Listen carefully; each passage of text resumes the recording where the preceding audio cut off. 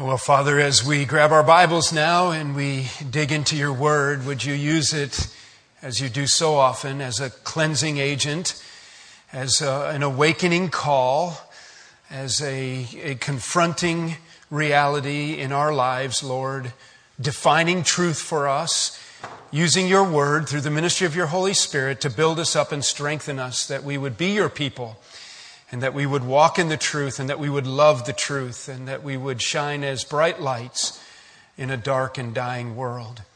Father, we commit our time to you. Refresh us and renew us through it. In Jesus' name we pray. Amen. This morning I detour from our 1 Timothy series to address with the timetable of our national elections, local and national elections. And I stand before you as your pastor with a concerned heart. I think that it's not inappropriate for a pastor at a time like this to address issues that are addressed in the Word of God. And I'm concerned. I want to be careful in my concern not to be negative. I believe that God is sovereign and God is in control. I want to be careful in my concern not to be against people. We should be for all people. No matter their background, no matter their choices, we are for people, for the gospel, for change. In my concern, I don't want to be caustic or bitter. I want to be lovingly righteous, courageously clear. But I'm concerned. I suspect that I'm in a room fairly well filled with concerned people. You know the concerns that I know. I'm concerned about the financial framework of our country and the violation of clear biblical teaching that the debtor is subject to the lender, that we have become powerless because of our mismanagement of finances. You know, like I know, that if $100 bills were windrowed out like mown hay in a July sun, you could not bail them up fast enough on a daily basis to simply pay the amount of money we're borrowing every day. It's outrageous. We talk about a fiscal cliff from which we're going to step. How can it be stopped? I'm concerned not only about finances, I'm concerned about our young people. I'm concerned about a generation of young people multiple generations really now, who have been taught and are taught by meaningful people in their lives, educated people in their lives, people to whom they are to subject themselves, that they were not created by a loving God who has a plan for their lives and who has a standard of righteousness, and that there is a such thing as right and wrong, but rather that they somehow came from some spontaneous combustion bang and maybe crawled out of some scum pond somewhere and maybe swang from a tree. Is swang a word? I, of course, am concerned about the issues of life and death and abortion and euthanasia. It bothers me to have the highest offices in our land stand before large audiences and to proclaim with vein-swollen necks that it is a right behavior and proper for a mother to rip a living life from within themselves and kill it. I'm concerned about a distortion of reality that I feel in younger generations. They lack a discernment now, and they don't know what is of more value, a kitten, an eagle, or an unborn baby. One is protected and one is not. And it's not the order in which you might think it would be. I'm concerned about the marriage issue, of course, and a biblical morality. I'm concerned that people running for office within our own county and across the country and again in the highest offices of the land will stand with great enthusiasm and proclaim on their websites and announce in their stump speeches with great energy that it is right and proper and even a beautiful thing for a man to come together with a man in marriage or a woman together with a woman in marriage, when God says that's an abomination. It's an abomination. And so we've become a people who call evil good and good evil, and we're confused, and we're confusing the next generation. And so, though I may in large part be preaching to the choir today, I trust I can speak with some clarity to the issues. That it is indeed, Proverbs 14:34, righteousness that exalts a nation, but sin is a reproach to any people. This isn't just an American thing. This is a people thing. All people everywhere who suppress righteousness and elevate darkness come under the wrathful hand of a holy God. Proverbs 16:12. It is an abomination for kings to do evil. And so I'm concerned this morning. And I'm concerned with what you're going to do with your power this week. I'm not here to tell you how to vote, but I'm here to remind you that you have a little slice of the pie. I have a penny in my hand. And let's picture walking through a great mall, and in the middle of the mall are two great fountains, and one fountain, though both are flawed and leaky, one fountain spews a water that is somewhat fresh and refreshing and has a clarity to it and a purity to it at some level and a biblical morality to it at some level, and the other fountain is spewing out abominable things and saying, it's good, come drink from the well, come to this fountain, it's a pure fountain when it's a corrupt fountain. And the way our system has been set up, and I am not here to say that our founding fathers were all born again, baptized, Baptist, conservative, Christian guys, because they were probably mixed up and confused, and some of them were pagan and hedonistic, but I am here to say that there's a reason they chiseled Bible verses into the buildings of our state offices. There is a reason our founding fathers wrote on parchment biblical principle and verses describing a system of law that is based on a law that comes from the God of Abraham, Isaac, and Jacob, the God who sent his son Jesus Christ to die for us, the God who chiseled in stone 10 lines of instruction that Moses shared with his people, and upon God's law it was established, flawed as we are. And in this system of government, you hold power. We're their bosses. I mean, it's all become convoluted and it doesn't feel like it, but supposedly they can't do a thing unless we appoint them. And I know that it's like throwing a penny in the fountain. It's meaningless. So it would seem, but if enough people fear God and stand for righteousness and take their part of the power pie, as microscopic as it is, and are a steward of righteousness for their slice of power, throw it in the pond, that at least has a platform that would stand for a biblical morality of marriage, that would stand for the promotion of life, not death.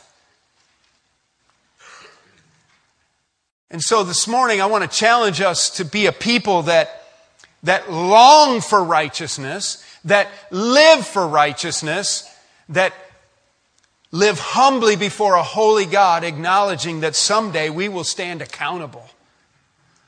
I think that we need to live as a people who recognize that we are on a very fragile framework, a very fragile scaffolding that could collapse at any time.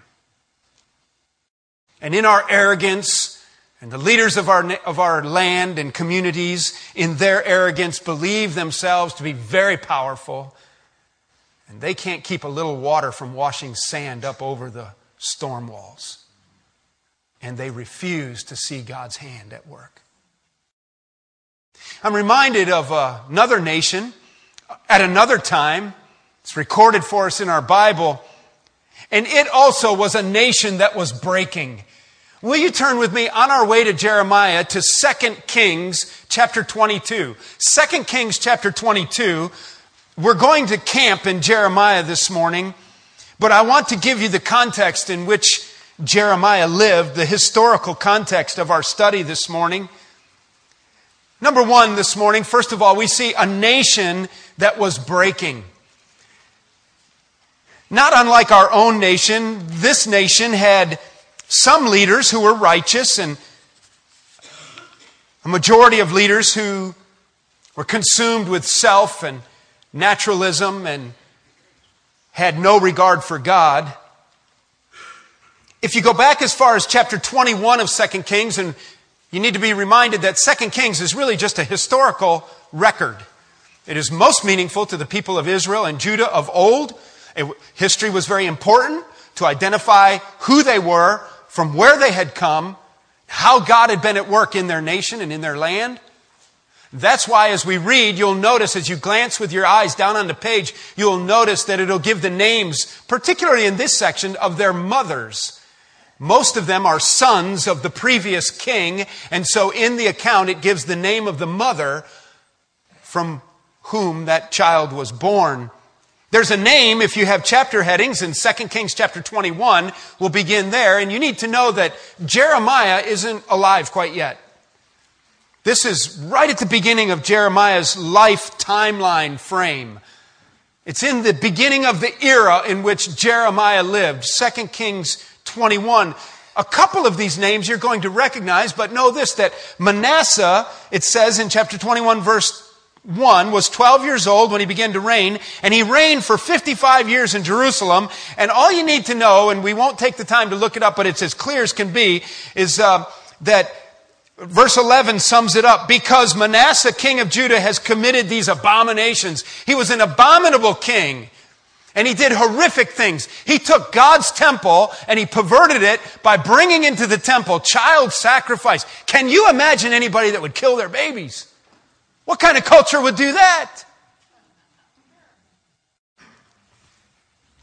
They had the most grotesque forms of pagan worship that they adopted from the neighboring communities and neighboring countries.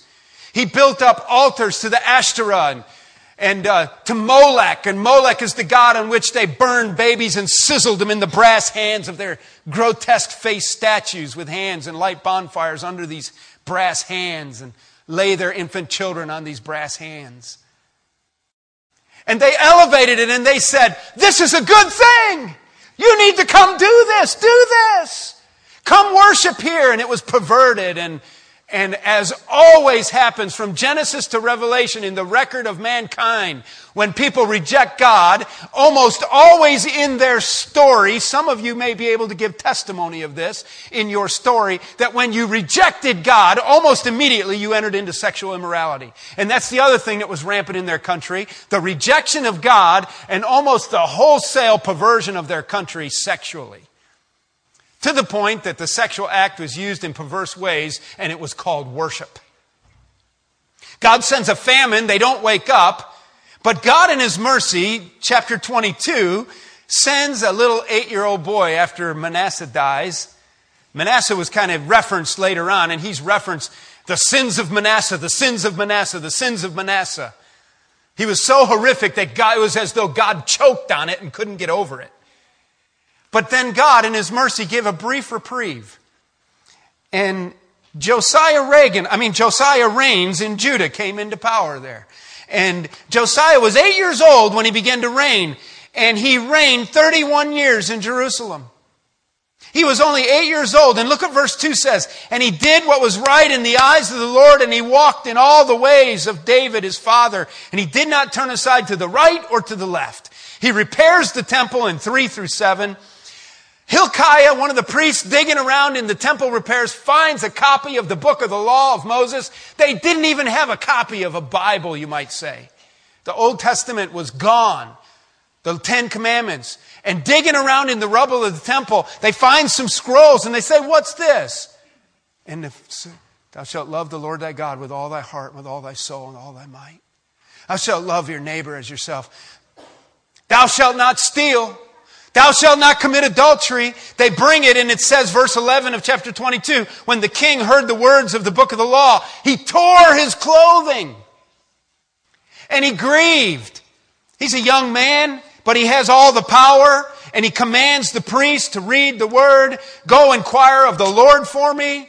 And then he says in the end of verse 13, for great is the wrath of the Lord that is kindled against us, because our fathers have not obeyed the words of this book to do according to all that is written in it. Wow.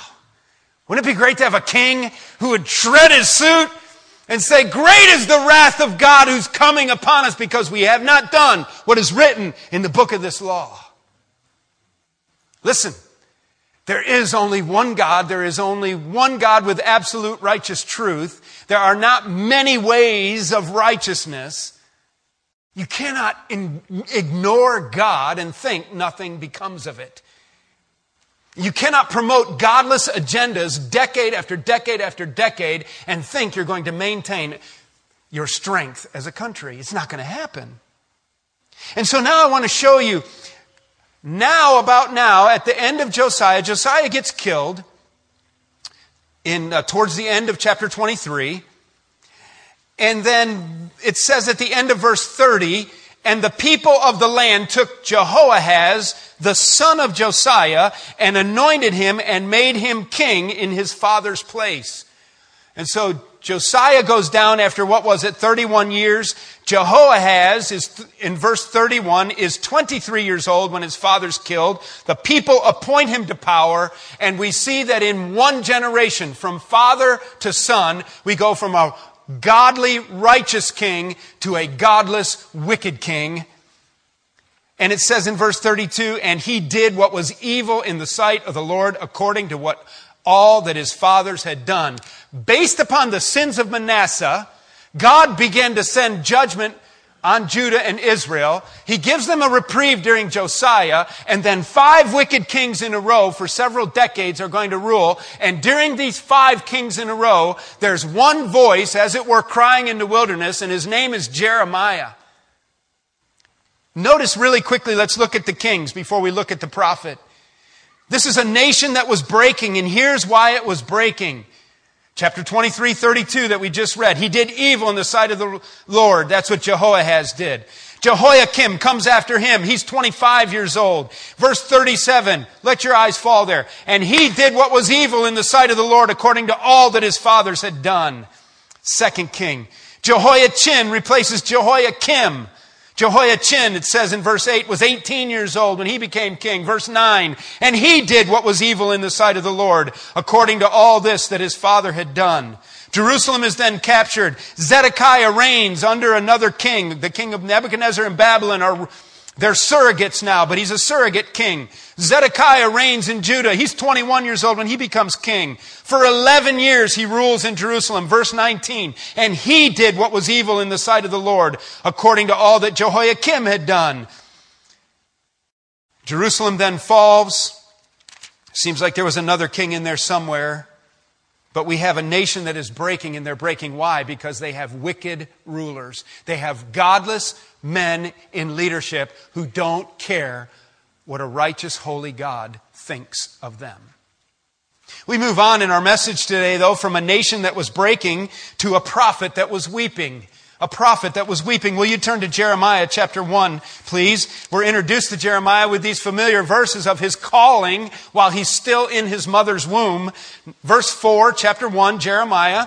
So keep in mind that we are now reading what Jeremiah wrote down, most of which came to him from direct revelation from God. And Jeremiah is God's voice. It was not a popular job. People didn't like him. They threw rocks and rotten fruit at him, rotten tomatoes. They threw him in a muddy pit. God even told him he couldn't get married, just to be an illustration of in his celibacy, that he was unworthy of marriage. And it was a word picture. God had him do all kinds of things. His main job was to be a mouthpiece, a voice through these 4 or 5 wicked kings that we just gave an account from over the course of a few decades. And there's one voice crying out, turn away from your sin, turn to God. Wrath is coming, pay attention. And they scoffed and they mocked, and it was the most politically incorrect message you've ever heard was Jeremiah's message. Jeremiah was a special guy. Chapter 1, verse 4, now the word of the Lord came to me saying, Jeremiah says, before I formed you in the womb, I knew you, and before you were born, I consecrated you. We pro-lifers often reference these verses. I appointed you a prophet to the nation. God had a plan from the second that the genetic DNA code came together and the ladder of the DNA molecules formed. And within just a few weeks, there was a beating heart and brain waves. And God says, you're my man and I've got a plan for you. And thankfully, his mother didn't use preventive medicine, provided free of charge from the government to strip the life from within her womb. And then I said, oh, Lord God, behold, I do not know how to speak, for I'm only a youth. He's like us. He thought that serving God was kind of hard. I don't really want to do this. This isn't really my ideal job, God. And furthermore, like Moses of old, he remembered, oh, I can't speak, so how can I be your prophet? Do not say you are only a youth, for to all whom I send you, you shall go, and whatever I command you, you shall speak. So do not be afraid of them, for I am with you to deliver you, declares the Lord. And so in boldness, Jeremiah does. He can't speak. He just has to listen. God's going to tell him everything to say. God begins to tell him, and he confronts the kings. He confronts the country. I want you to see, though, that he was a prophet who was weeping. Turn to chapter 8. Why is he weeping? He's weeping because he's the prophet calling a nation that was breaking back to righteousness. 8:18. Look at 8:18 to the end of the chapter. Jeremiah says, my joy is gone. Grief is upon me. My heart is sick within me. Behold the cry of the daughter of my people from the length and breadth of the land. Is the Lord not in Zion? Isn't God even here? Is her king not in her? Why have they provoked me to anger with their carved images and with their foreign idols? The harvest is past, the summer is ended, and we are not saved. For the wound of the daughter of my people is my heart wounded. I mourn, and dismay has taken hold on me. Is there no balm in Gilead? Is there no physician there? Why then has the health of the daughter of my people not been restored? Jeremiah says, chapter 9, verse 1, oh, that my head were waters and my eyes a fountain of tears, that I might weep day and night for the slain of the daughter of my people. That's where Jeremiah gets his name, the weeping prophet. So we have a nation that was breaking. We have a prophet that was weeping. He's also weeping over his breaking nation, but he's weeping over number 3, the judgment that was coming. The judgment that was coming. Go back to chapter 1 and verse 13 and look at the judgment that was coming. Here's what God says. One of the first revelations that Jeremiah received from the Lord is this in chapter 1 verse 13. The word of the Lord came to me a second time saying, what do you see? And I said, I see a boiling pot facing away from the north. And then the Lord said to me, out of the north disaster shall be let loose upon the inhabitants of the land. For behold, I am calling all the tribes of the kingdoms of the north, declares the Lord. And they shall come, and everyone shall set his throne at the entrance of the gates of Jerusalem, against all its walls and all around, and against all the cities of Judah. And I will declare my judgments against them for all their evil in forsaking me. They have made offerings to other gods and worshiped the works of their own hands. That's why Jeremiah was a weeping prophet, because the judgment that was coming, he understood clearly that he was in a window of time that could not stay open forever. That based upon the sins of Manasseh and every king since then except Josiah, that the sins of the people had been accruing and the patience of God had been ticking away, and the window was going to close, and God was preparing armies from the north and from around to surround the walls of Jerusalem, which ultimately they did, burning the buildings, knocking down the walls, creating it into just a pile of rubble. God was preparing other nations that he pictures with Jeremiah as it were a boiling pot from the north that was going to spill over and swoosh through the land and destroy them. So we have to ask ourselves the next question, and that is, well, what's the reason they were sinking? We know they had these wicked kings, but what's at the heart of it? What's the dynamic? What's the integral point, the touch point, that if we could address this issue, we could make change. The weeping prophet is concerned about the judgment that's coming.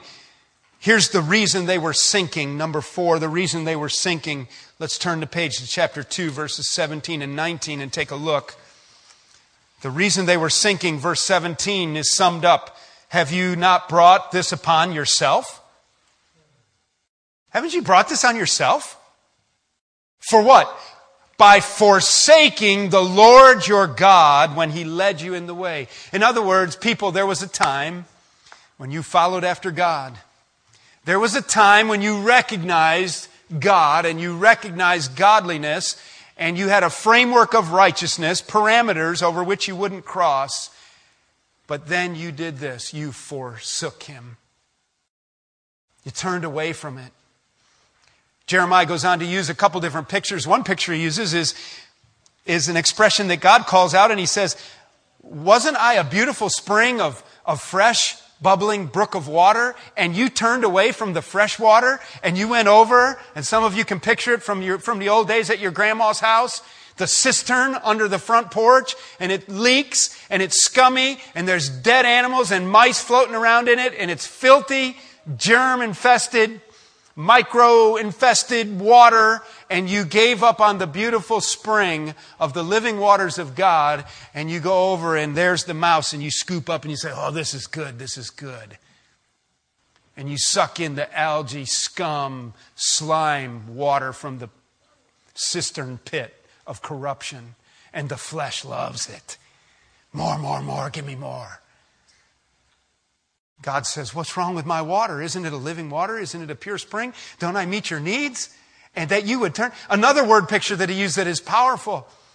It's powerful. It's a mature word picture. It has to do with donkeys and camels and a certain time of the month and racing across the desert looking for someone to service them, another animal to service them.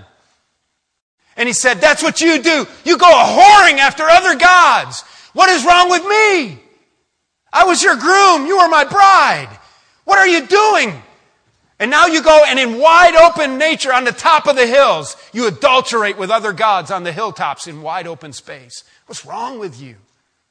They forsook God. Verse 19, he narrows it down even further. Your evil will chastise you. 2:19. And your apostasy, turning away from truth, will reprove you. Know and see that it is evil and bitter for you to forsake the Lord your God. Here's where he sums it up. The fear of me is not in you. Bam! I tell you, I think that we in the United States of America parallel Judah and Israel of old in losing the fear of God. There's no awe. We're naturalistic. We're man-centered. God does not intimidate us. There's no fear. Listen, you cannot ignore sin. You cannot adore sin. You cannot indulge in sin without consequence. And that's what God is saying. You lost your fear, and so sin has become precious to you. Chapter 7, 9 through 11 gives us a list of the sin that they were involved in, that they loved so much. Chapter 7, 9 through 11. Behold, you trust in deceptive words to no avail. Will you steal, murder, commit adultery, swear falsely, make offerings to Baal, and go after other gods that you have not known, and then come and stand before me in this house, which is called by my name, and say, we are delivered, only to go on and do these things, do all these abominations? They are corrupt people. And yet they think somehow God's going to be pleased in them. And when I looked up in one of my other Bibles for a different translation when I was looking, and I noticed that I had circled that, put a footnote down at the bottom, and I had challenged myself with some phrases down at the bottom that had to do with the reality that even if you don't do these sins, do you love watching those sins? What's the difference between people who entertain themselves with these sins and the people who enter into those sins? Oh, we got to be careful, don't we? What is the fear of God, by the way? The fear of God is a theme that permeates the pages of Scripture. Dozens and dozens and dozens and dozens of times. Over 150 times the fear of God is referenced in Scripture. I need to go quickly right now. We're not going to look up all 150 of them. But let me give you a quick biblical summary of what the fear of God is. And then I'll give you my definition of the fear of God. Here's just a scratching of the surface. Some of you enjoy Bible study and others of you ought to enjoy Bible study. And this is something you could do. You could Google this and you can go to websites that will help you out easily. Bible producing websites easily always have a mechanism for a concordance. And you look up the fear of God. And you just spend a few days with your yellow tablet and your Bic pen and you just begin to write out the fear of God, what it does, and just kind of let your chart work its way to the right. Make a list. The fear of God is this, and then rephrase it in your own words, and then try to summarize it. Try to join together the ones that have the same meaning. And you will find it very insightful to do a word study on the fear of God. Here's some of the kinds of things that you will learn when you study the fear of God. Listen quickly, I'll talk quickly, and we'll all get out of here and go watch football, okay? That's our idol, isn't it? Shouldn't have said that. The fear of God. First of all, do you know that it's commanded? I'm only going to give you one verse. I'll rattle off a few references for those who are taking notes. But for the sake of time, I'm just going to read one verse. I have multiple verses on each. Do you know that the fear of God is commanded? Proverbs 23:17. Let not your heart envy sinners, but always be zealous for the fear of the Lord. I said I was going to give you one. Ecclesiastes 12:13. Fear God and keep His commandments, for this is the whole duty of man. That's Proverbs 23:17. Ecclesiastes 12:13. Psalm 33:8. Psalm 33:8. 1 Peter 2:17. 1 Peter 2:17. It's also in the New Testament. The fear of God is commanded and required. Secondly, it is fuel for obedience. The fear of God is a necessary dynamic to drive us to be obedient people. Deuteronomy 5:29. Deuteronomy 5:29. Oh, that they had such a heart as this always to fear me and keep all my commandments, God said in Deuteronomy 5:29. Thirdly, it will keep us from sin and evil. Not only will it drive us to obedience, but it will hold us back as a firewall from sin and evil.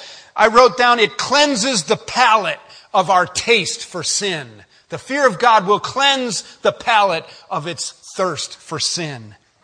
Proverbs 3:7, fear the Lord and turn away from evil. You can also look up Exodus 20:20. Exodus 20:20. Proverbs 3:7 is what I quoted.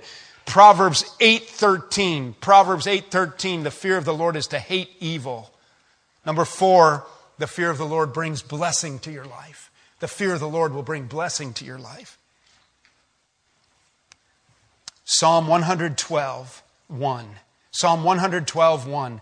Blessed is the man who fears the Lord.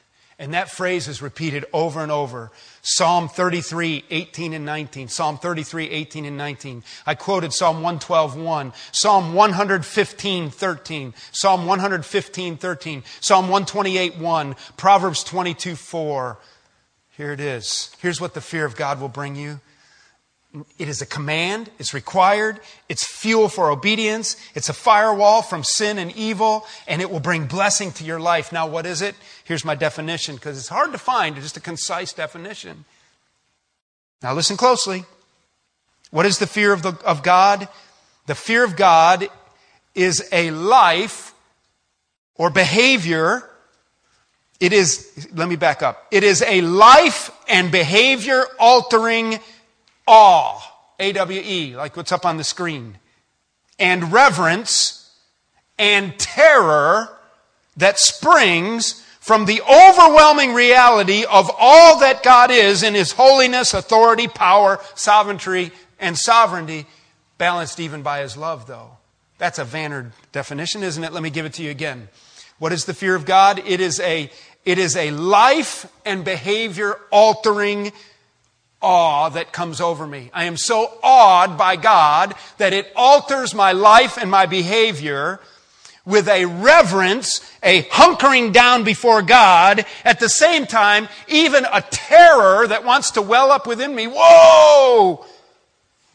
that springs from within me from the overwhelming reality of all that God is in His holiness, His authority, His power, His sovereignty, and His love, even in all of the sum total of His attributes. He is so overwhelming that it has terror, it has appreciation, it has awe, it springs to worship. It's an incredible reality. It definitely means at some level, I'm scared of God a little bit. Kind of the way I was scared of my dad a little bit. Do you know that feeling? Do you know that I knew every day of my life that no one loved me more than my father? And I knew that he was for me all the time. Do you know that when he would give me a certain look or he would whistle with a certain tone, buddy, you better know I shut it down, whatever I was doing, right then. Why? Because mixed in with the love and the security of my relationship with my father was a little bit of terror for his authority and his power and the reality of his justice system that mainly involved a belt that he had folded in half about this long. I never doubted his love. I was also worried about crossing certain lines in my dad's life. That's how it is with God. It's a behavior-altering reality. And we are commanded to have that in our lives. Don't you see how this works? Don't you see how people who have no fear of God do not worry about being accountable to God? Hebrews chapter 4 tells us we're going to stand wide open naked before Him, give an account of every word. Bah, humbug, I can handle it. Arrogant, proud, thinking that you can handle God. It's like saying you can beat LeBron James in one-on-one. You can say it all you want. It doesn't matter what you say. It isn't going to happen. It just isn't going to happen. You know, you just want to hunker down and bow down. And when you lose that, you begin to cross lines that you were never intended to cross. And when you lose that awe and you lose that fear, you begin to think you're something that you're not. And you'll stand before stadiums filled with people and you will shout out and cry and say you are proud of your policies that maintain abortion. And you will shout out to everyone that you believe with all your heart that men should marry men. And women should marry women. And God clearly says in Romans 1, that only happens when I give you over to your own wicked heart. It's an abomination. It's an abomination. We're not against people. We're not against people who struggle with their feelings. We're not against people who struggle with their identity. We're not against any people of any... We're for people. We're all about people. We're all about what the gospel can do in people's lives. But we're for righteous reality, not a made-up distortion of reality. Well, there was a pardon that was waiting. We are beyond out of time. We had a nation that was breaking. We met a prophet who was weeping. There was judgment that was coming. The reason they were sinking is because they lost their awe and their fear of God. Let me just conclude by reading some verses from chapter 18 from Jeremiah. And this is familiar to some of you. This is when Jeremiah is told by God to go to the potter's house. Number 5, this is the pardon that was waiting. The pardon that was waiting. Listen and hear well what I'm going to say. We'll be out of here just momentarily. Jeremiah chapter 18. And remember, just picture Jeremiah with one king after another, and he's the voice of righteousness. He is the politically incorrect voice of the nation.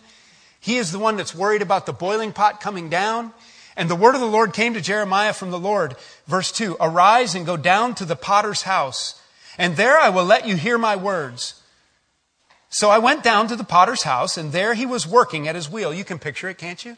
He's got his hands muddy and wet, remember? The disc, and he's spinning. He's probably spinning it with his feet, or he's got some other drive system, and he's got his molded clay, and he's working it. I went down to the potter's house, and there he was working at his wheel. And the vessel he was making of clay was spoiled in the potter's hand, and he reworked it into another vessel as it seemed good to the potter to do. Can't you picture that? It's wet and it's soft and he's making it, and all of a sudden he crumples it back up and he starts over again. Then the word of the Lord came to me. O house of Israel, can I not do with you as this potter has done, declares the Lord? Behold, like the clay in the potter's hand, so you are in my hand, O house of Israel. If at any time I declare concerning a nation or a kingdom that I will pluck up and break down and destroy it, and if that nation concerning which I have spoken turns from its evil, I will relent of the disaster that I intended to do to it. Praise God. You see that? He's not talking just to Israel. He's not talking just to Judah, the southern kingdom. He says, and if the nation or kingdom that I pluck up in my hand, and I might remake it and reshape it, but if they will repent, I will relent. That's the key. That's the key. That we as a people, starting with the church, starting individually one at a time, come before a holy God and just repent. That one person at a time, revival could sweep through our churches. That one person at a time, the evangelistic gospel movement would sweep through the masses, and people in our inner cities would be saved, and people in the country would be saved. And the Second Great Awakening in the United States in the late 1800s, entire communities dismissed their police forces because there was no crime. So many people in the community were saved. Isn't that something?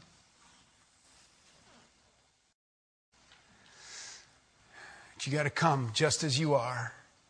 And we're a nation that needs to bow humbly in the presence of God. I want to close singing that old hymn, Just As I Am, without one plea. There's a pardon that's waiting for those who would repent.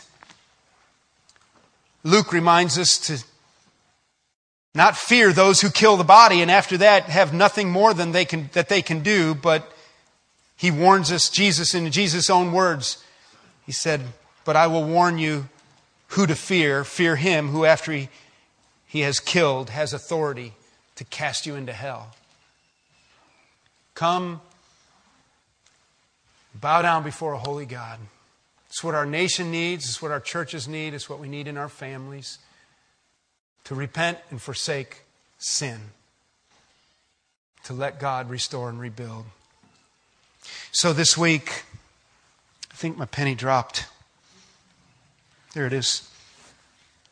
So this week, when you take your little bite of power and you toss it in the fountain, you do your very best to toss it in the fountain that has the cleanest water to it in the eyes of a holy God. Father, we thank you for Jeremiah's great testimony. Lord, we probably have no idea the misery through which this godly man lived. Decades of miserable ministry, and yet he was obedient, and we have recorded for us his words. Thank you for that wonderful picture at the potter's house and how you can reshape and rebuild. And Father, we would recognize you are sovereign over the nations. We would recognize that your timeline is ticking. We recognize that you have a plan of the ages. But Father, in the middle of all that, we would pray for a righteous restoration of godliness in our country, in our communities, in our neighborhoods, in our churches, and in our families. Father, that we would personally take responsibility for our own sinfulness, come to you just as we are, confess and forsake that sin, and that you would restore and rebuild. In Jesus' name I pray. Amen.